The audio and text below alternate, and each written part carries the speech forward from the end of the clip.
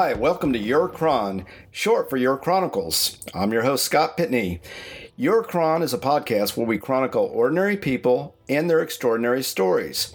We refer to ordinary people on this show as people who are non-celebrities. Our goal is simple: entertain our audience and perhaps even inspire and educate. At the same time, our guests build a part of their legacy through this unique audio opportunity. So let's get right to our next extraordinary story.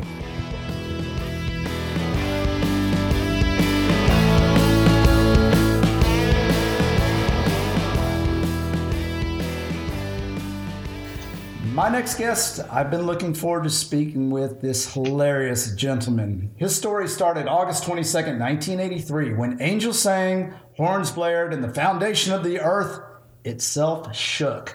For that was the day that Mike Trask blasted out of the birth canal looking like Superman, flying full tilt to save Lois Lane from impending doom. You know, minus the Clark Kent good looks and the superpowers.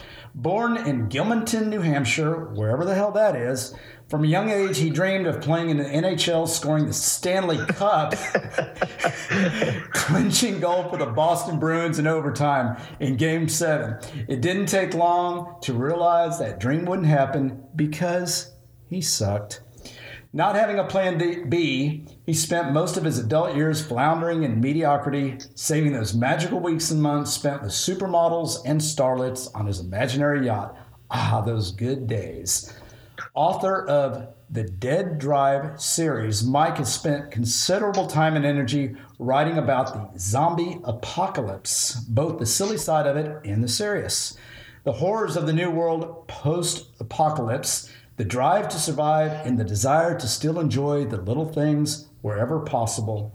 When interviewed by numerous prestigious media outlets, Mike said, quote, "The Dead Drive series is the only thing I've done in this life that I'm proud of," unquote. If that doesn't make it worth a read, I don't know what does. Check them out. Mike, you have set the bar high with that introduction. Welcome to Your Cron, my friend. Thank you. Thank you for having me. I really appreciate it. It sounds way more ridiculous when somebody else is reading it out loud to me. So yeah, I might have been tired that day or just, retarded in general. So I think it sounds good. I tell you what, it makes me want to read it. That's for sure. So, and I'm mostly a nonfiction guy. So, since we're on that note, we'll get more into the series later. But correct me if I'm wrong. Is this sort of a blend of fiction and nonfiction? Well, I really struggled to explain it, which, is always good when you're trying to sell books and you're the guy who wrote it and you're having trouble explaining it. But I don't like billing it just as a book about zombies, because it's not. It's it's a late bloomer's coming of age. Like this guy who just the biography on Amazon is true on some level. Mm-hmm. He's floundering in mediocrity, stuck in his 9-to-5. It's a good enough job that it's a trap for him because, he didn't go to college or anything. So he's just kind of looking for his purpose in life and just never finding it, but knowing that he's called for more. And then the zombie apocalypse happens because an international coffee chain that rhymes with fart butts. I didn't want to get sued. They get tainted coffee beans, and it turns everybody who drinks fart butts into zombies. So, and lo and behold, this guy finds out, that his calling is to dominate the zombie apocalypse and rescue people and just be as helpful as he can be. That sounds like one hell of a cup of coffee.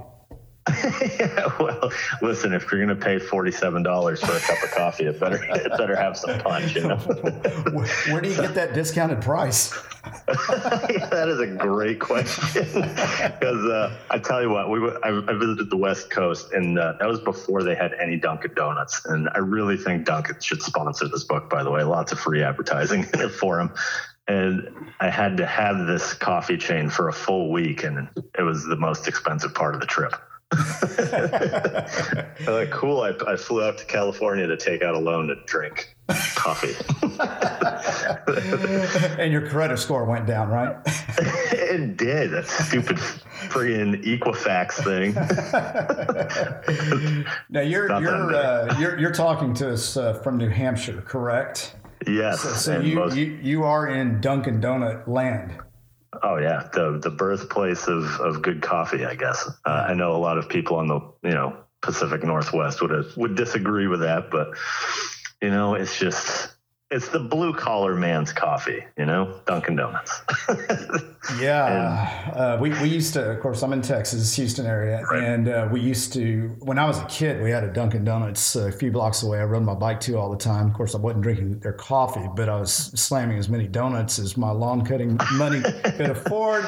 And when I did in my adult life, did drink their coffee, I thought it was excellent. But correct me if coffee. It is solid. And correct me if I'm wrong. Is their menu? I've seen some commercials. Is their menu kind of changing up a bit? I mean, less frosting and sugar and more, I don't know, breakfast, muffins and stuff. Well, the one near us has like chicken fingers now. I don't know what that's all about, but it's like they're getting away from what makes them awesome. And although they have a waffle-wich right now that is just phenomenal. It's a sweet maple bacon waffle, Belgian waffle. It's like, if you want to have a heart attack while you're eating breakfast, I do. It's good for that. Yes, I do. I mean, if I'm going to go, I love breakfast. It's my favorite meal. So after this, I'm going to buy my ticket to Boston, and I'll be there. But anyway, I digress. It's starting to turn into an infomercial for Dunkin', so I'm going to have to bill them for this. But agreed. So since that horn blaring day on August 22nd, 1983, where is a good place to start your extraordinary story, Mike? Well, I don't really know, because I've lived a less than flashy life. I worked at the same place for the last 15 years. Mm-hmm. And before that, I mean, try not to be too impressed, but I worked at Blockbuster Video. Yeah, that was the fast track to success, that. Well, I see you as a visionary now, because we all know where Blockbuster went.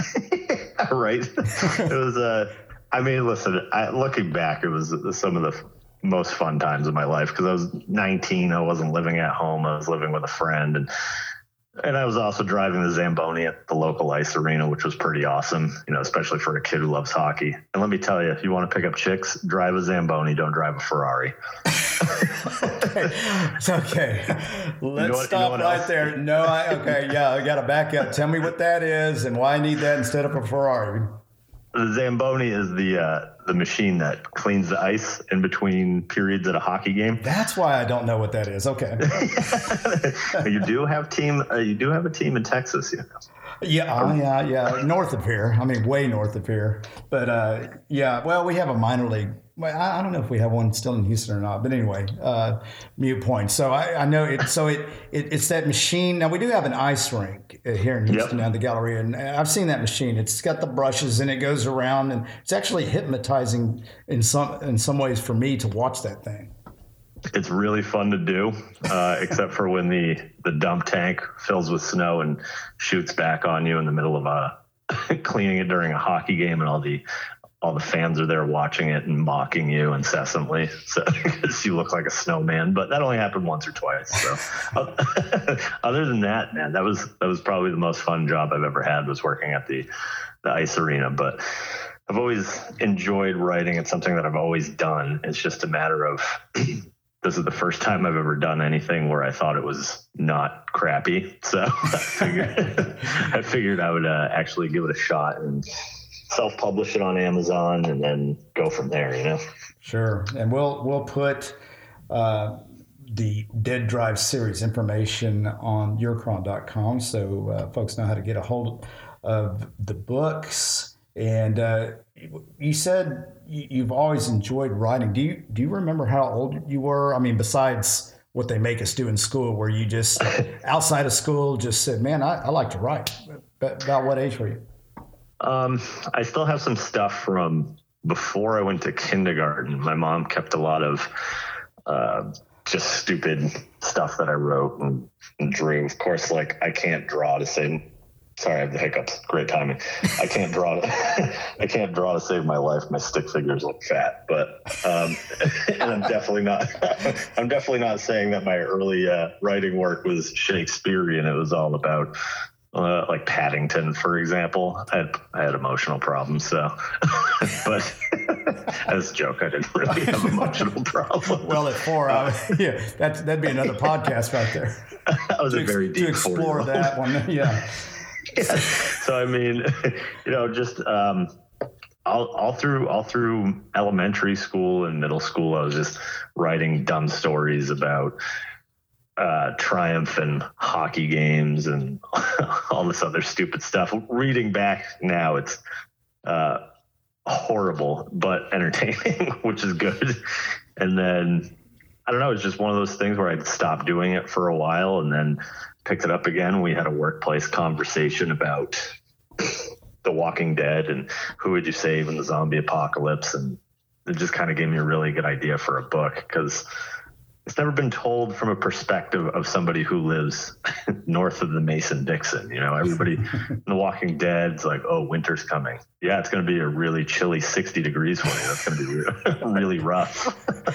Like 60 degrees for us is like when you start to take your pants off, Yeah, they seem to always be sweating on that show.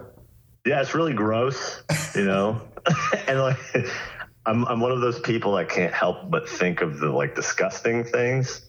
For example, I'm getting way off track here, but with Game of Thrones, I don't know, do you watch Game of Thrones?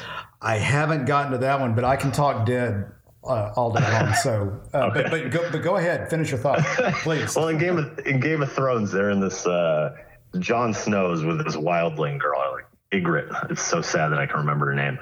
But there's this really like sexy scene in this hot spring, and they're about to, make whoopee, as the kids are saying these days. And, all I was, I thought that's what my grandpa was saying in his days. Yeah, it was. Okay. Well, how fashion comes full circle, so it may be back. Yeah. Okay. Gotcha. We have some retro whoopee action up here, so that was weirder than it was in my head. Gotcha. So they're about to do it, and then the whole time I'm like, man, he hasn't showered and I don't even know how long. She's been north of the wall and hasn't had a bath and Lord knows how long. So everybody else was probably like, wow, this is a really sexy scene. And I was trying not to puke because all I could think about was just the gross side of it, like the smell and everything else. So, yeah, you're welcome for that. I'm with you. I mean, that they have to think about. The writers have to think about that kind of stuff. I mean, let's be realistic. But I'm with you. That's pretty gross. Yeah, and what makes circling back to the topic that we were originally talking about. Oh, yes. What makes the zombie apocalypse different in New Hampshire is that we're really spread out up here.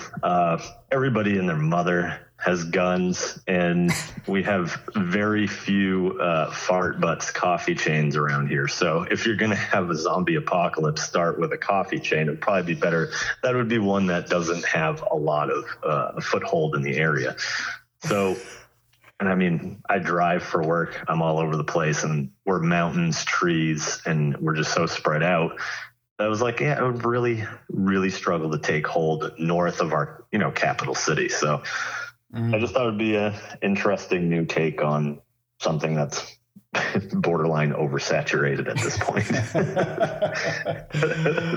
Well, so you said spread out and guns. For a second, I thought you were talking about Texas, but we are talking about New Hampshire, correct? Yep. And we do have a lot of similarities. Yeah.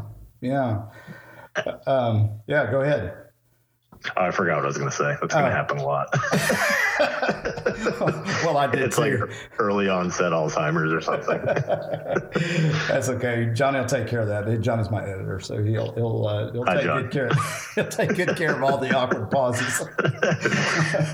Well, that's good. Oh man. So So back to the hockey for a second. When and how did you discover you suck at hockey, and do you still play? I do still play. Just a quick parameter. What's the language restrictions here? We cool to let it fly, or do I have to church it up? No. This is a podcast, brother. So just blast away, whatever you're feeling.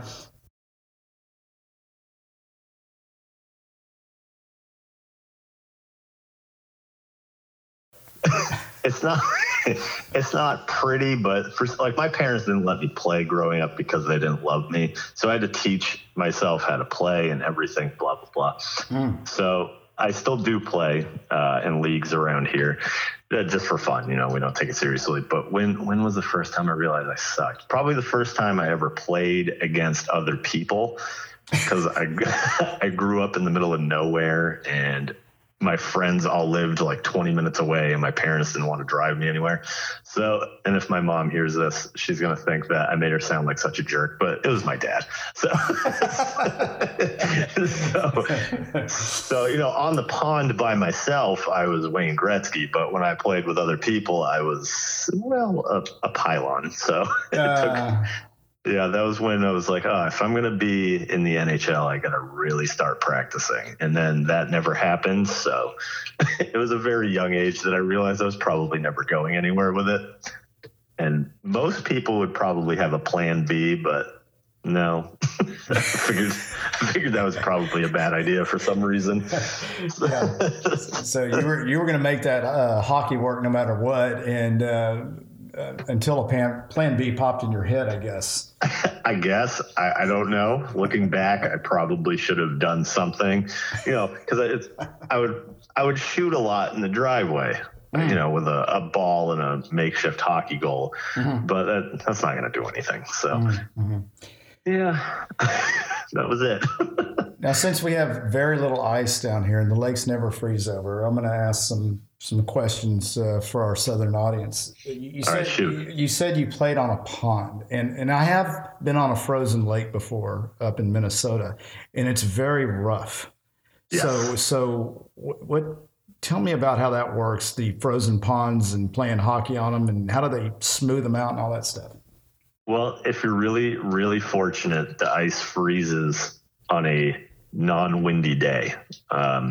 And especially before the snow comes, if it's a nice calm day and you get a lot of cold weather all at once, you can get really glassy ice. If it's too cold, it'll start to crack, pressure cracks and whatnot. And then when you're skating, you just have to worry about catching your blade in a rut and then flying across the ice and landing hard. But if you're fortunate enough to live near a pond or a lake where you can freeze it every night with a hose, then you can make your own ice way better. But you're really at the mercy of Mother Nature if you don't have that kind of ability. So a lot of it's just pure. I live really close to a lake, and it just seems lately that the timing has been awful. It'll freeze the next day. It'll snow like 6-7 inches. And for people in the South, that's like not that much for us. But I think last year, I don't even know how many inches of snow we got, but it was a lot. It was a very, very cold winter. Perfect for, skating as far as the temperature goes, but not so much for shoveling it off, because that's a pain in the butt. Yeah. Now, how do you know when it's safe to go out on the ice? If you see other people falling through, it's not safe. You recruit a dumb kid and you just push him out there. If he falls through the ice, well, natural selection. Yeah. But it's only an inch of ice will support one skater. But usually, if it's a really good cold streak and you can see that it's been frozen for a while, then for the most part, you just kind of know, as dumb as that sounds, but we've lived up here. I've lived here my whole life. So you just kind of know when it's ready. Yeah.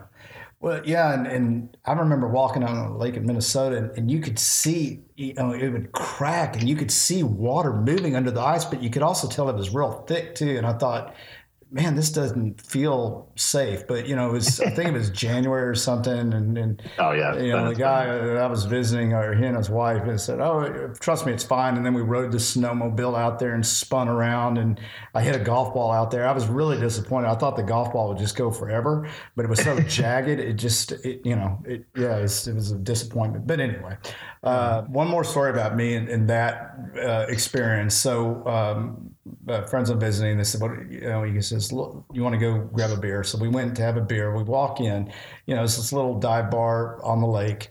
And we walk in, and these guys are sitting around the bar. Everybody's got a beer, but they all have binoculars. And I said, "Well, why do they have binoculars?" And he says, "They're fishing." I said, "What do you mean they're fishing?" And he said, "There's, a little orange flag out there that pops up when there's a fish on their line. They get on their whatever and they go out and get their fish." Is that a common practice in New Hampshire? Or how do y'all roll there as far as ice fishing goes? We have bob houses, so people will put a decent amount of money into a little shack that they pull out onto the lake, and then they just hang out in there and usually get drunk and fish. Some people will just sit outside next to their snowmobile and drink and fish. And which, again, none of that appeals to me, but more power to them, I guess. So it's just it's a lot of sitting, it looks like. Yeah, I've seen those pictures of people inside those things, and I guess that's why I've never personally been a big deer hunter either. Just sitting in a stand, I don't know. I've always hunted birds and like walking around, pheasant, quail, that kind of stuff. But right, that just doesn't appeal to me. But no offense to people that like to do that, because I know a lot of people like to do that. So. Yeah, I meant so much offense. So I'm kidding. I could tell. Excuse me. Now I'm checking. Yeah. I know CPR. A lot of good that'll do me, Mike. So, Gilmanton, New Hampshire. If you would paint a picture for us of what life is like in Gilmanton, New Hampshire. Whereabouts geographically are you in New Hampshire? Well, it's pretty much right in the middle. Okay.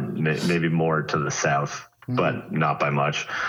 Just picture a lot of trees and a lot of nothing else. That's pretty much it. We do have lakes and mountains, but I grew up at the end of a dead-end dirt road. And like I said, my friends all lived at least 20, 25 minutes. So it was just my two sisters and I that would play out in the woods all the time because we didn't have cable. So it was you have to entertain yourself or you're not entertained. I mean, I loved it. I would not want to grow up differently than the way I did because it was ideal for a kid, just you could go out, play outside, do whatever you wanted to do within reason, of course. Yeah. And, it was a pretty awesome way to grow up, actually. Yeah. Way better than the, nose and the phone and the stupid video games 24/7. Don't get me wrong. I like video games, but not like Fortnite when you get home and just play it all night. No, thanks. Sure. So did you do any other sports or winter or summer activities besides hockey? I mean, when I was a kid, played baseball, soccer. I mean, that's really the only thing I did growing up was play sports and could throw before I could walk. One of those things where that was really the only thing I was good at. And when I say good, I mean like okay. I didn't look completely ridiculous playing sports. So it was just, really that's what I did all through high school. I played sports and I watched Buffy, and Top Gun. Yeah. That's pretty much it. Buffy the Vampire Slayer. Hell yeah. I was the most boring teenager on the planet. I didn't party. I didn't drink. I didn't smoke. I didn't do drugs because my parents would have killed me. So it was just, sports, and that was pretty much it. Hanging out with my friends and no, it's all good. Watching. I'm sorry. You were going to say watching. Was there another show? Well, Buffy was pretty much my favorite, but I don't want to just say that I only watched that because that sounds sad. But again, we don't have everything up here closes at like 8:00 on a weekday, and if you're really lucky, something will stay open until 9:00 on the weekends. So we really didn't have much in the way to do in the conventional way. So we would just hang out, play sports, or watch movies. It was really, really simple. How big is Gilmanton population-wise? Population-wise, is not very big. I mean, the state of New Hampshire, I don't even know if it has 1 million people in it. If it does, it's just barely. I think our biggest stupid hiccups are back. I'm sorry.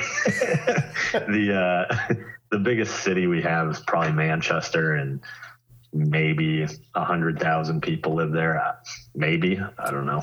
Yeah. It's a really small state with not a large population. The further south you go, the closer to Massachusetts you get. So it kind of gets more heavily populated. Yeah. But most people, when you say New Hampshire, they have no idea where that is unless you're from this area. I actually drove to Concord back about 3 years. So I think I've been through, that's kind of the majority of it, because Concord, I think it was almost close to Canada. So I think I drove vertically. I drove through most of New Hampshire. Is that correct? Do I have my geography correct? I live about half hour from Concord, and it's about, I'd probably say 2 to 3 hours from the Quebec border. So yeah, we're up here. Yeah. And we're pretty close to those Canadians, so but at least they like hockey. Now, you might be curious why I was in Concord. I am. Thanks for asking. Sorry, I got distracted by my dog. I thought maybe you had hiccups again. No, okay, so I'm also, my wife and I are big Breaking Bad fans. So we, Did you say Breaking Bad? Correct. Okay, Breaking Bad. So do you watch the show? I haven't seen it yet. Okay. Well, just a quick synopsis. It's about a teacher that basically he's a chemistry teacher, and he learns how to make meth and finds out that he has cancer. So he wants to make a lot of money to support his family because he's anticipating on passing away. So he starts making meth. And anyway, they make meth in it's a 1988 Bounder RV that they drive out to the desert. The setting of the show is in New Mexico, so they drive out to the desert to make this meth. So I tell you all that to lead into why I was in Concord. I had this wild idea to get a 88 Bounder RV and turn it into a food truck and sell food items with a Breaking Bad theme, right? Sound great. So like meth burgers.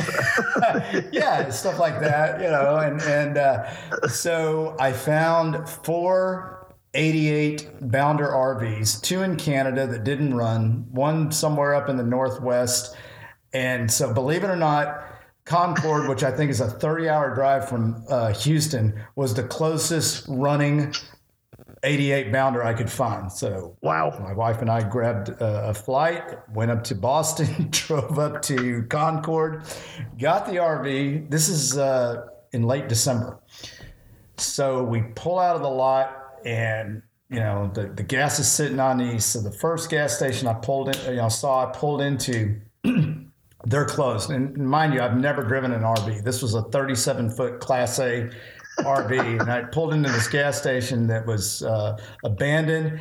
And so I'm like, well, okay, I need to get out of here, but I can't because the way they did the snow, they built this big snow bank that was about, well, to me it was big because I'm in an RV and it was about 2 feet high, and I didn't know how to turn the thing around. So I gunned it and just plowed right Did it work? Yeah.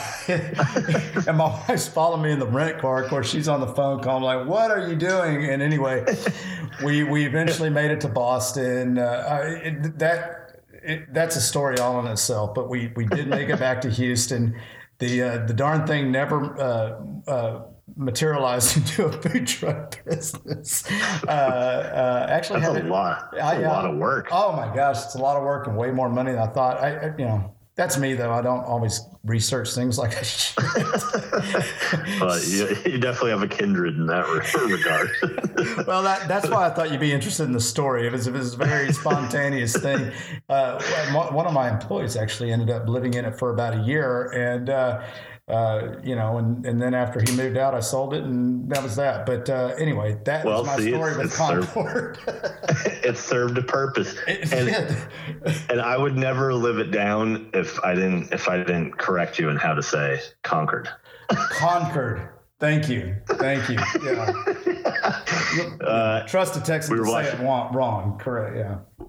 What was that? I said trust a Texan to say it wrong. For sure. Oh, no. Listen, you're probably saying it right. We've just been saying it wrong for so long that it's the way it is. Because you look at it, it's Concord. But well, thank you. We were watching Dawson's Creek not that long ago. Yeah, I know. Insert making fun of me right here. Well, there is a theme, Mike, with Buffy. And listen, the 90s were awesome, all right? Obviously. Yeah. So they go to a film festival in Hooksett, New Hampshire, but you could definitely tell that they had never been to Hooksett, New Hampshire, because it's spelled hook set, but they were pronouncing it Hookset. So anybody from this area was like, wow, they have never been here before. So, but at least it was cool to hear the name of a town that's only like 45 minutes away on a reasonably successful show. Absolutely. Even if, what was that? I said absolutely. Yeah, that's cool. Because who the crap has heard of Hooksett, New Hampshire? I haven't. I had not heard of Concord until I decided to get in the food truck business that never materialized.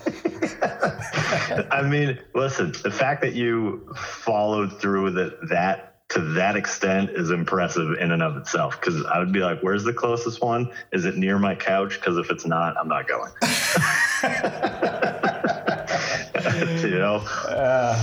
Well, it was an adventure. There's a lot more to the story, but I digress. So,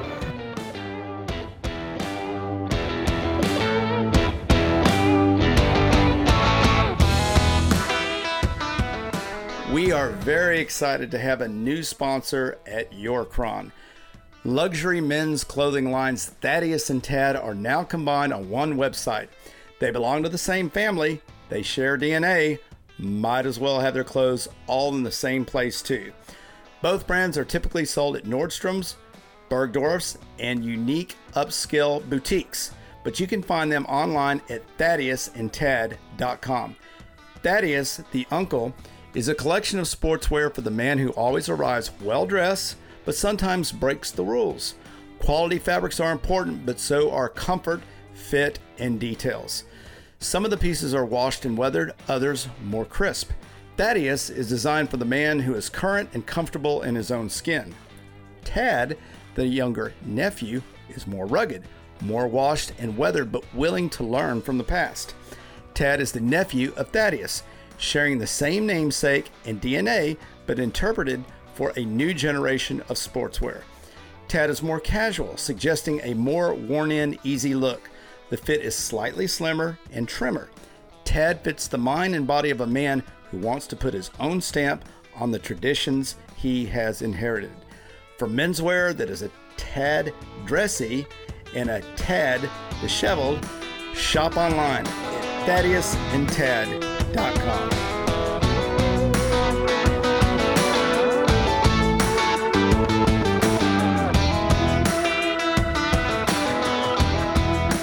Back to zombies for a second. How did your interest in zombies and post-apocalypse develop? I don't really know, other than it just seems like, at the risk of sounding really dumb, it sounds like a simpler life, and there's something about that that's appealing. You don't have bills. All you have to worry about three things: food, shelter, and what was the other one? Clothing? Water. Yes. Yeah. So, I mean, are those big concerns hell yes, they're big concerns. But, it's just, I think stuff like zombies and other things like post-apocalyptic things like the Fallout video game series, I think they're so successful because it's just such a drastic escape from our everyday normal humdrum 9 to 5, just going through the motions and praying that the weekend gets here and you get to do something fun on said weekend. So I think it's kind of tied in. I mean, I think it's that really. It's just a fun escape. There's that super dramatic element of just humanity being pushed to the brink of oblivion. Everything means so much more. Every decision you make means something, where it's, you go to your job and every decision you make is just like when you have to, or you'll get in trouble, Right. So zombies are cool because, you could get eaten. I also like vampire stuff, not Twilight. That crap was awful. So, and I apologize to the lady who wrote it. I don't even know what her name is. That's okay. Her lawyer will be contacting me. I'll let you know.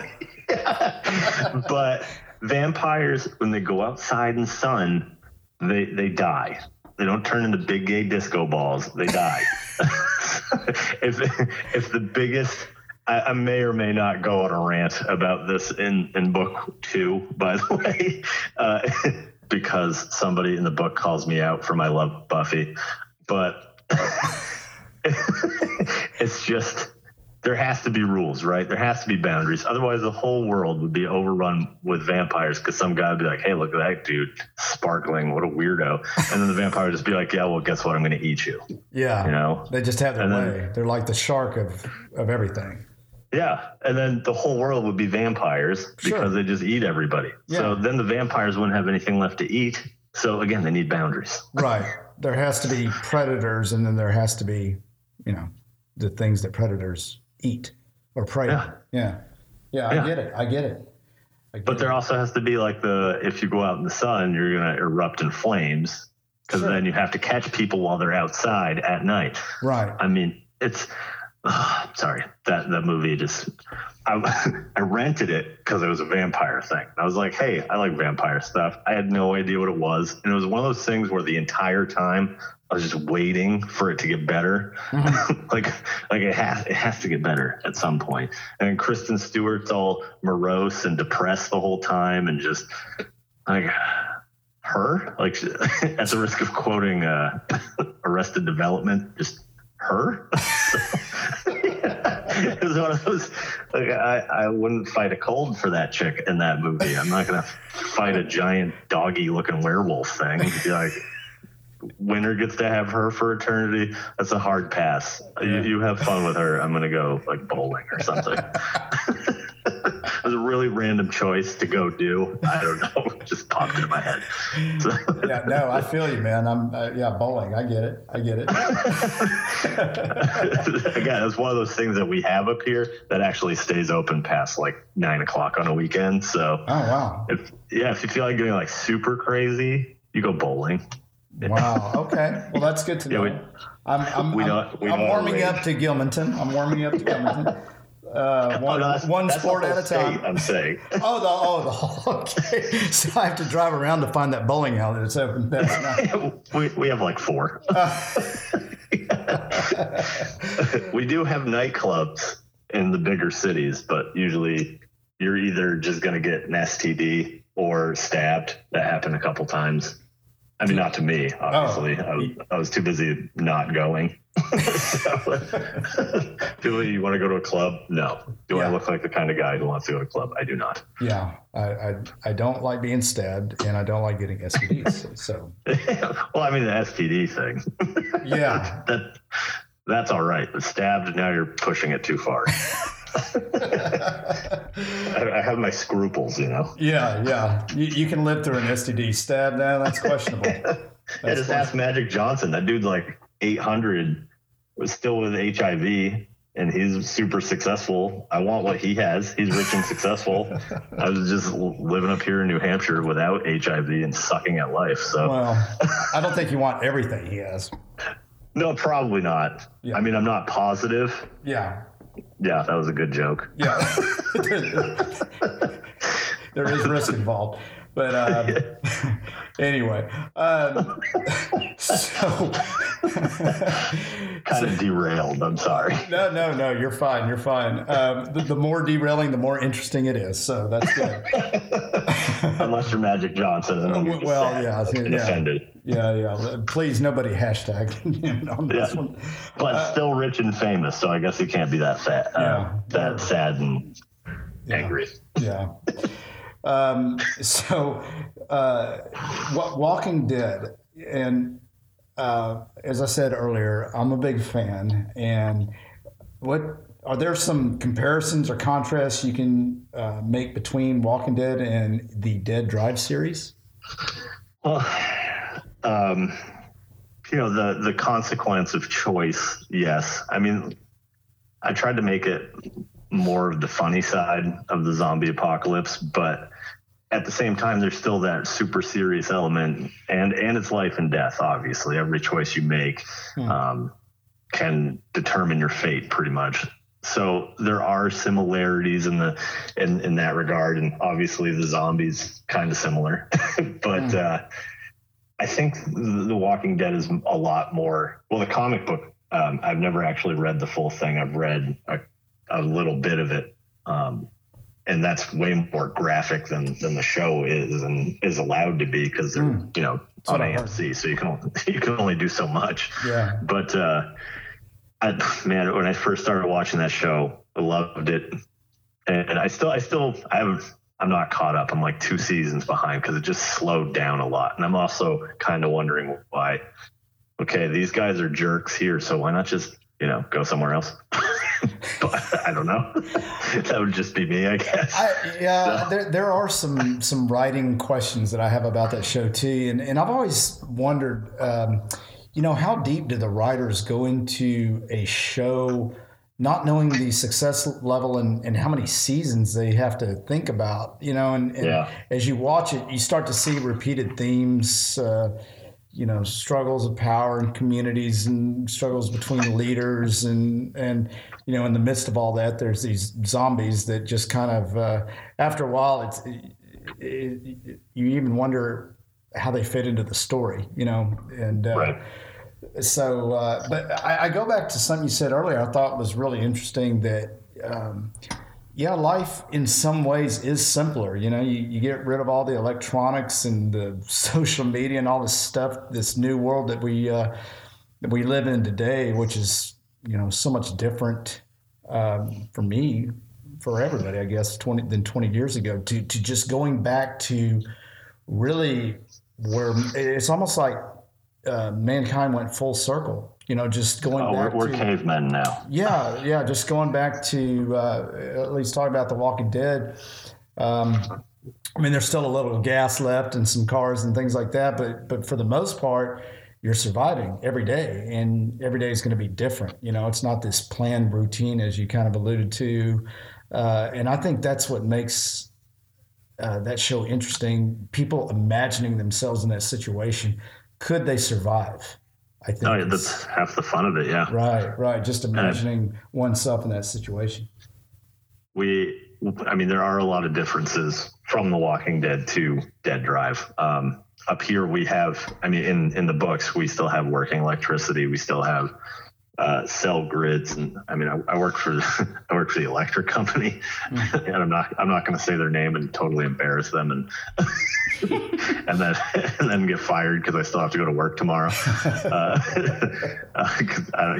would be a bad idea. Yeah. So, but working with the electric company, and I have a lot of phones. Geez, I'm crow. I have a lot of friends that work in the phone company. Mm-hmm. So knowing what I know about the electrical grids and the phone grids, those had actually survived quite a while. They're made to run themselves. So barring some kind of cataclysmic letdown of all functions, which would only happen it would probably happen after a while. Mm-hmm. But the story that I wrote is set while it's happening and immediately after. So we still have that in a lot of places. You still have the running the cell grids up. You still have working electricity and running water, and it's going to be that way for a while. We don't know when it's going to shut off. We don't know when the grids are just going to poop the bed, and we don't know when the power is going to be lost. Except for in New Hampshire, we go out of our way to make sure that this stuff stays up and running and try to keep life as normal as you possibly can keep it. So where I live in New Hampshire, in the story, it's a safe haven.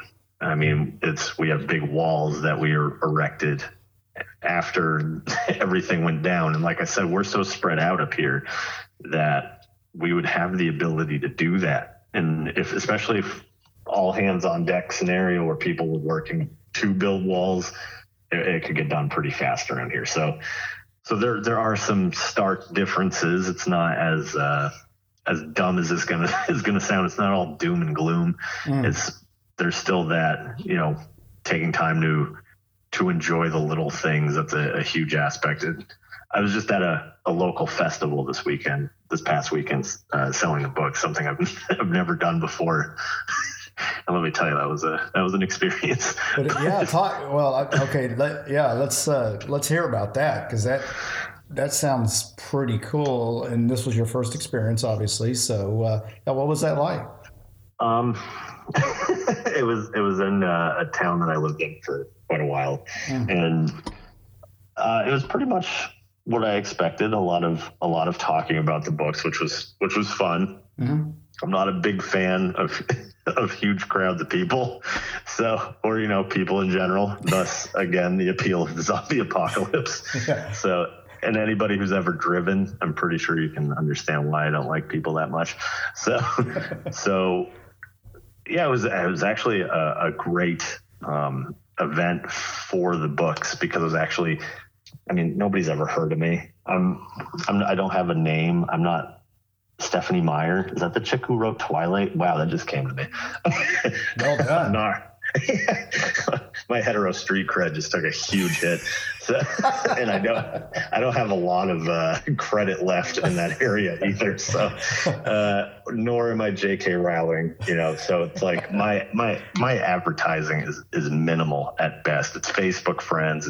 It's just trying to get it out there for people to hear about it. So sure. Pumpkin Fest, that should let you know how hard we party here in New Hampshire.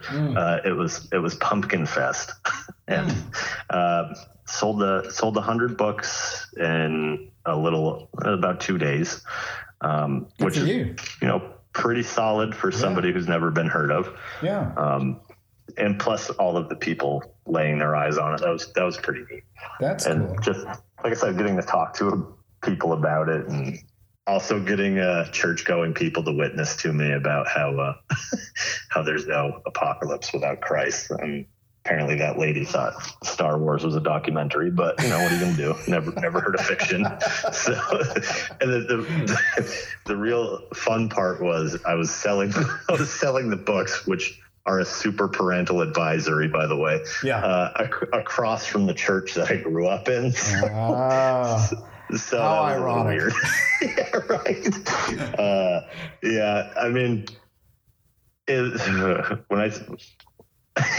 It was a big step outside of the comfort zone to put the books out there to begin with.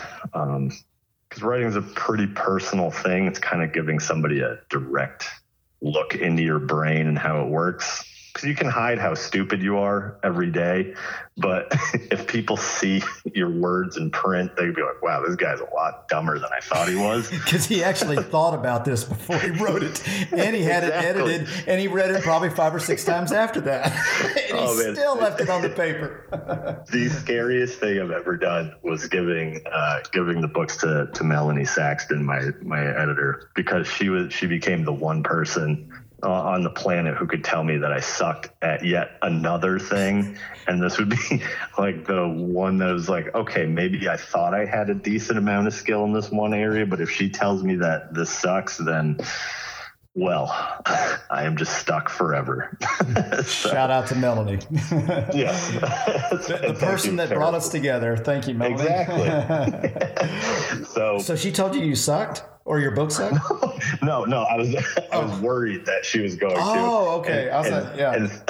That doesn't seem like her nature. I was like, man, that must have really sucked. My God. She got really, really blue. It was like Morse code. Just every word bleeped. I'm just kidding. She's gonna kill me for saying that. She was nothing but respectful and super helpful. Very encouraging about the whole thing. She actually loves the books. So that was a huge a feeling of accomplishment, knowing that somebody in said business likes the books. Then that was kind of like maybe the green light to do something. Plus I gave them to my super religious sister to read. And I was like, if I can win her, if I can win her over with all the potty humor that's in here, then maybe I really do have something with it. So how did that go? It went really well. Really? Yeah. She and Melanie hated the same exact part, so I took that out. Okay, well, yeah, that's a consensus. Yeah, that's funny you said that, because I've kind of halfway joked, no pun intended, about doing one of those open mic nights, and so I always run my jokes by my wife early in the morning, and I figure, if I get a laugh, because she's not a morning person, so if I get a laugh, it's gold. And so far, I've not discovered any gold. Well, I just snorted. Well, I mean, maybe, I don't know, maybe she's just really rude. Maybe she should just apologize to you. Well, what upsets her is that when we're out in the crowd, I'll run them by, and people will laugh, and then she looks at me and she'll start yelling at them, going, "That's not funny. Don't laugh. You're just going to encourage them." And what I'm saying is, I guess, is that that's smart to take it to what might be your most hostile audience, which in your case would be your religious sister, and run it by her. And if she doesn't like something and Melanie doesn't like something, man, you're I think you're dead on to take it out. Yeah. Oh yeah. It was a phrase that really didn't add anything except for every guy who read it giggled at it, and most girls would just roll their eyes. But I figure if they both hate it, and Melanie said, and I quote, that she really liked the characters in the book right up until that point, and then she wanted us all dead. So I was like, all right, that could probably go then. So yeah, that's a strong statement from her. Yes, I can see why you pulled that. Of course, now my curiosity is piqued, but maybe you can have a male version and a one for everybody and the kids. Well, it was one of those. I mean, you know how guys are. I mean, we just talk to each other about dumb stuff, and we can speak in such a shorthand. And I suck at coming up with characters. I will sit in one spot for 40 minutes trying to come up with a character name. So instead of doing that, I was just like, hey, why don't I just write about myself and my group of friends? Because there you go. Truth be told, I think we're endlessly fascinating, because if you were listening to how we talk to each other and you didn't know us, you would think we absolutely hated each other. Because I mean, all we do is make fun of each other's moms. No, I get that totally. I totally get that, man. That's when your bonding is at its strongest. If you're polite to a dude, there's friction. we can say pretty much whatever we want to each other, and know that it's with zero malice, and it's when you're that comfortable with a group of people, then you got a good thing going on. And even though most people see the surfacey potty humor element to us, because that's there. There's also that deep bonding that you get with a group of guys. It sounded really weird, but I mean the book. I mean it's a buddy comedy with zombies in it, and I mean there's so many different ways I could describe it. And this is what I was having trouble with at Pumpkin Fest, by the way, other than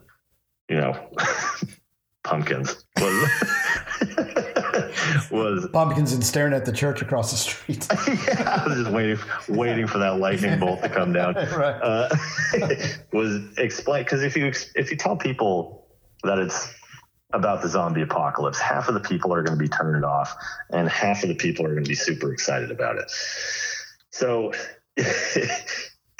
to me, it's a lot more than just that. Like I said before, it's a late bloomer's coming of age amidst tumultuous times and super crazy circumstances. I mean, a guy who's just been searching for answers his whole life. And like I said, he feels like he's called for something more. And then when the zombie apocalypse happens, it's all of a sudden he finds out that killing zombies is as natural as breathing. It's the one thing in life that he's good at. And there's a list a mile long of things that he wanted to be good at. Hockey right at the top of that list. And it just so happens that maybe he was never good at those things because what he was supposed to be good at was this. So his friends and he, this is where it starts to sound stupid, so bear with me. Unless it's already sounded stupid all the way up to this point, and I just don't know. I'm totally intrigued. I've got 3 follow-up questions, but anyway, I'll shut up. Go ahead. Okay, so he reaches out to his celebrity crush, who's on the West Coast, which has been completely decimated by the zombie apocalypse. Because he's like, I'll just shoot her a tweet and see if she's survived the whole thing. So, and he's recently single in the book. He's, again, still adding to the ever expanding questions that need answers, but he doesn't know how to find them. So, not expecting a response. A little while later, he gets one. So they start a messaging friendship in a way. It just starts out as simple questions, and he's trying to figure out what her situation is, whether she's in impending doom, safe, blah blah blah. So over the next few days, blah blah blah. Way to really sell your book, Mike. Blah blah blah is good. Hey, don't give it all up here, Mike. This is the teaser time. So blah blah blah blah blah. So they, over the next few days, they establish somewhat of a friendship via texting and stupid Twitter and all that fun stuff. And it kind of clicks like, hey, I'm really good at killing zombies. And she and her friends are stranded in this hotel out west. Killing zombies is natural to me as breathing, maybe, and something in him stirs, like a feeling of destiny, Like maybe out on the road is where he's going to find his answers. So he tells his friends that he's going to go out west. And, then you get a road trip of buffoonery and stupidity of just guys being guys on the road, mixed with a lot of action and some pretty intense situations. And just, I don't know, like the more I talk about it, the more I realize that it just sounds like a creepy weirdo writing about weird stuff. No, to me, it sounds like a classic. It's the hero saving the girl, and on opposite coasts in this case, and it's interesting that it seems with electricity being available and Twitter and phones and all this, that it's kind of a mild apocalypse. It's not that heavy stuff you see in Walking Dead. There's like people are clean. Well, they definitely have that option. Yeah, they can go take a shower after they splatter blood all over themselves from killing a zombie, or Okay, so one of my really critical follow-up questions: how do you kill the zombie in your book? Is that a spoiler alert, or can you tell us? No. It's, you gotta take out the brain. Destroy the brain. Same way as did. Same way. I stick to the traditional zombie lore. Yeah. I'm a traditionalist in that sense, like with the vampires. Yeah, you learn from the poor vampire writing not to try to get out of some realm that people don't understand. That why aren't these zombies dying the same way that we know they can die? That kind of thing. Right. Yeah. And even though the virus affected different people in different ways, in some instances sorry, I just burped. There are different there's a different type of zombie, and that's just a more intelligent one, but it's still a zombie, you know? Yeah. It has the ability to, I don't want to give away too much, but it has the ability to track you down and also trick you into going out to see if, you know, it screams. So most people who have any kind of, I guess, carrying bone in their body would go see what's wrong, you know? Yeah. And that's how it gets you out there. And then if it even makes you bleed a little bit, it can track you down. So there are, because I mean, the only reason I thought of that it would make sense is whether people like to admit it or not, there are people in society that are way smarter than other people. So if you had this virus, it would probably affect different people in different ways. So I mean, it's not like any crazy, it's just slight differences that make it a little bit more scary. Yeah. And yes, there are those places where there's no electricity, no running water, no cell grid, nothing. And but where I am in the Northeast in New Hampshire, it's safe, everything's running, and we work to keep it that way. So that's it's a different take on it, but keeping to the traditional, you gotta take out the brain, and that's how you kill them. Cool. Well, I've got to say, as a pretty much a nonfiction kind of person, my wife first suggested we watch Walking Dead. She had actually started a little bit of it. I think she watched like 4 episodes, and she said, we ought to watch that series. And I'm like, zombies, no. She said, well, let's just check it out. And I got to say, I was hooked probably 20 minutes into the first episode. Yeah, it was a really good one. Zombies sort of apply to the story, but it's way deeper than that. And so I would imagine anybody that's listening that might be considering reading your book, you know, nonfiction, and they're like me, a nonfiction type of person, pick it up and read it. You know, you might surprise yourself, like I did when I watched when I watched The Walking Dead, and continue to do so today.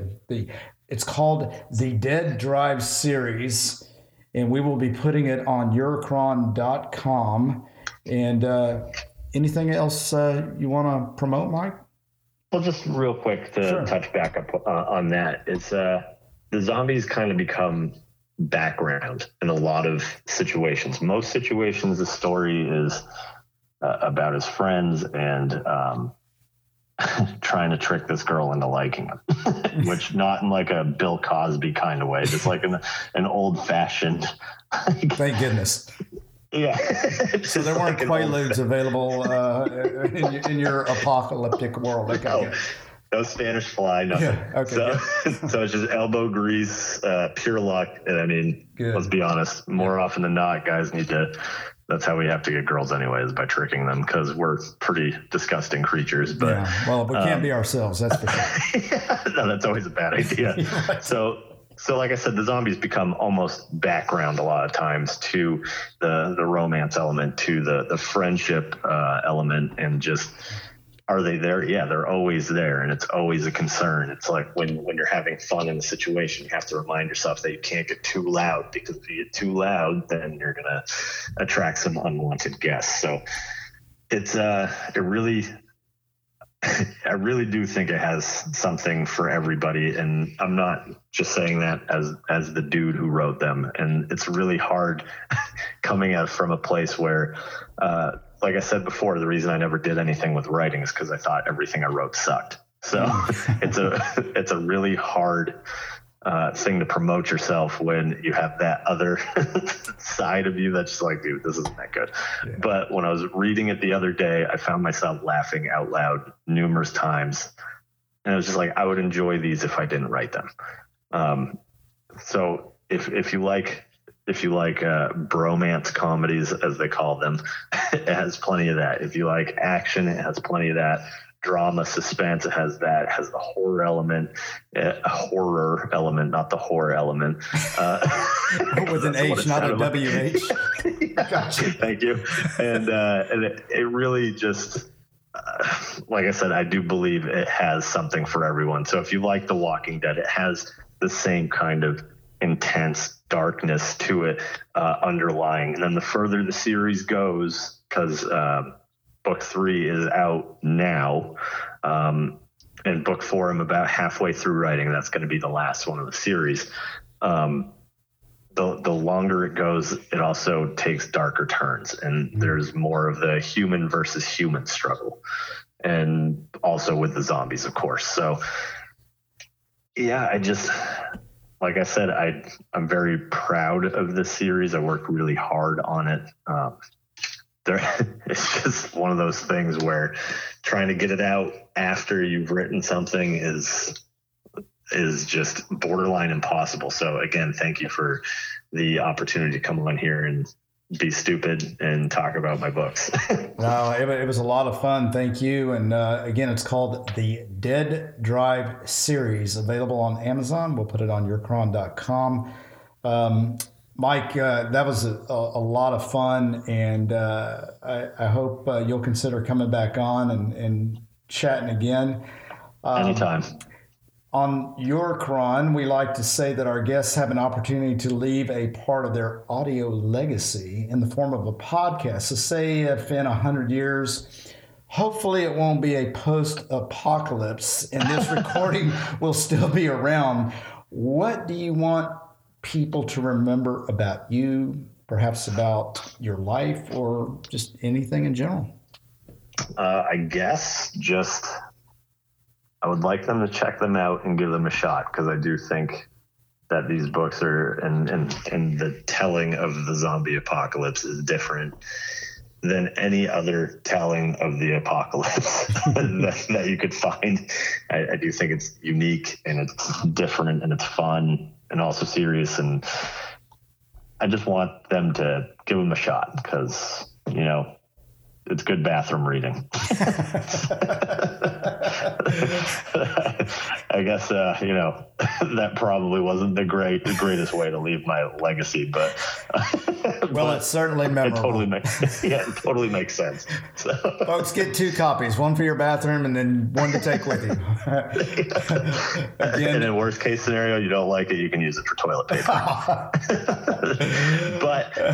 But I would almost, and I would never say this, I would almost guarantee that you will like them if you give them a shot, especially if you're a fan of irreverent comedy. Again, the political correctness has gone way too far, but there is none of that.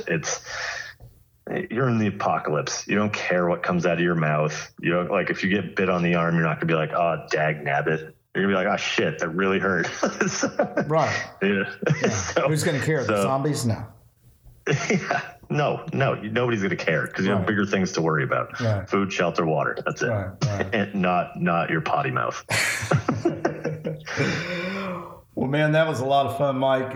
Thanks again for being on, and say hi to the folks up in Gilmanton, New Hampshire for us. And, man, you have a great rest of the evening yourself. Thank you. I'm going to go watch the Bruins in about 25 minutes. All right. Yeah. Cool. All right, buddy. We'll be talking soon. All right. Thanks for having me. Seriously, I really appreciate it. Anytime, Mike.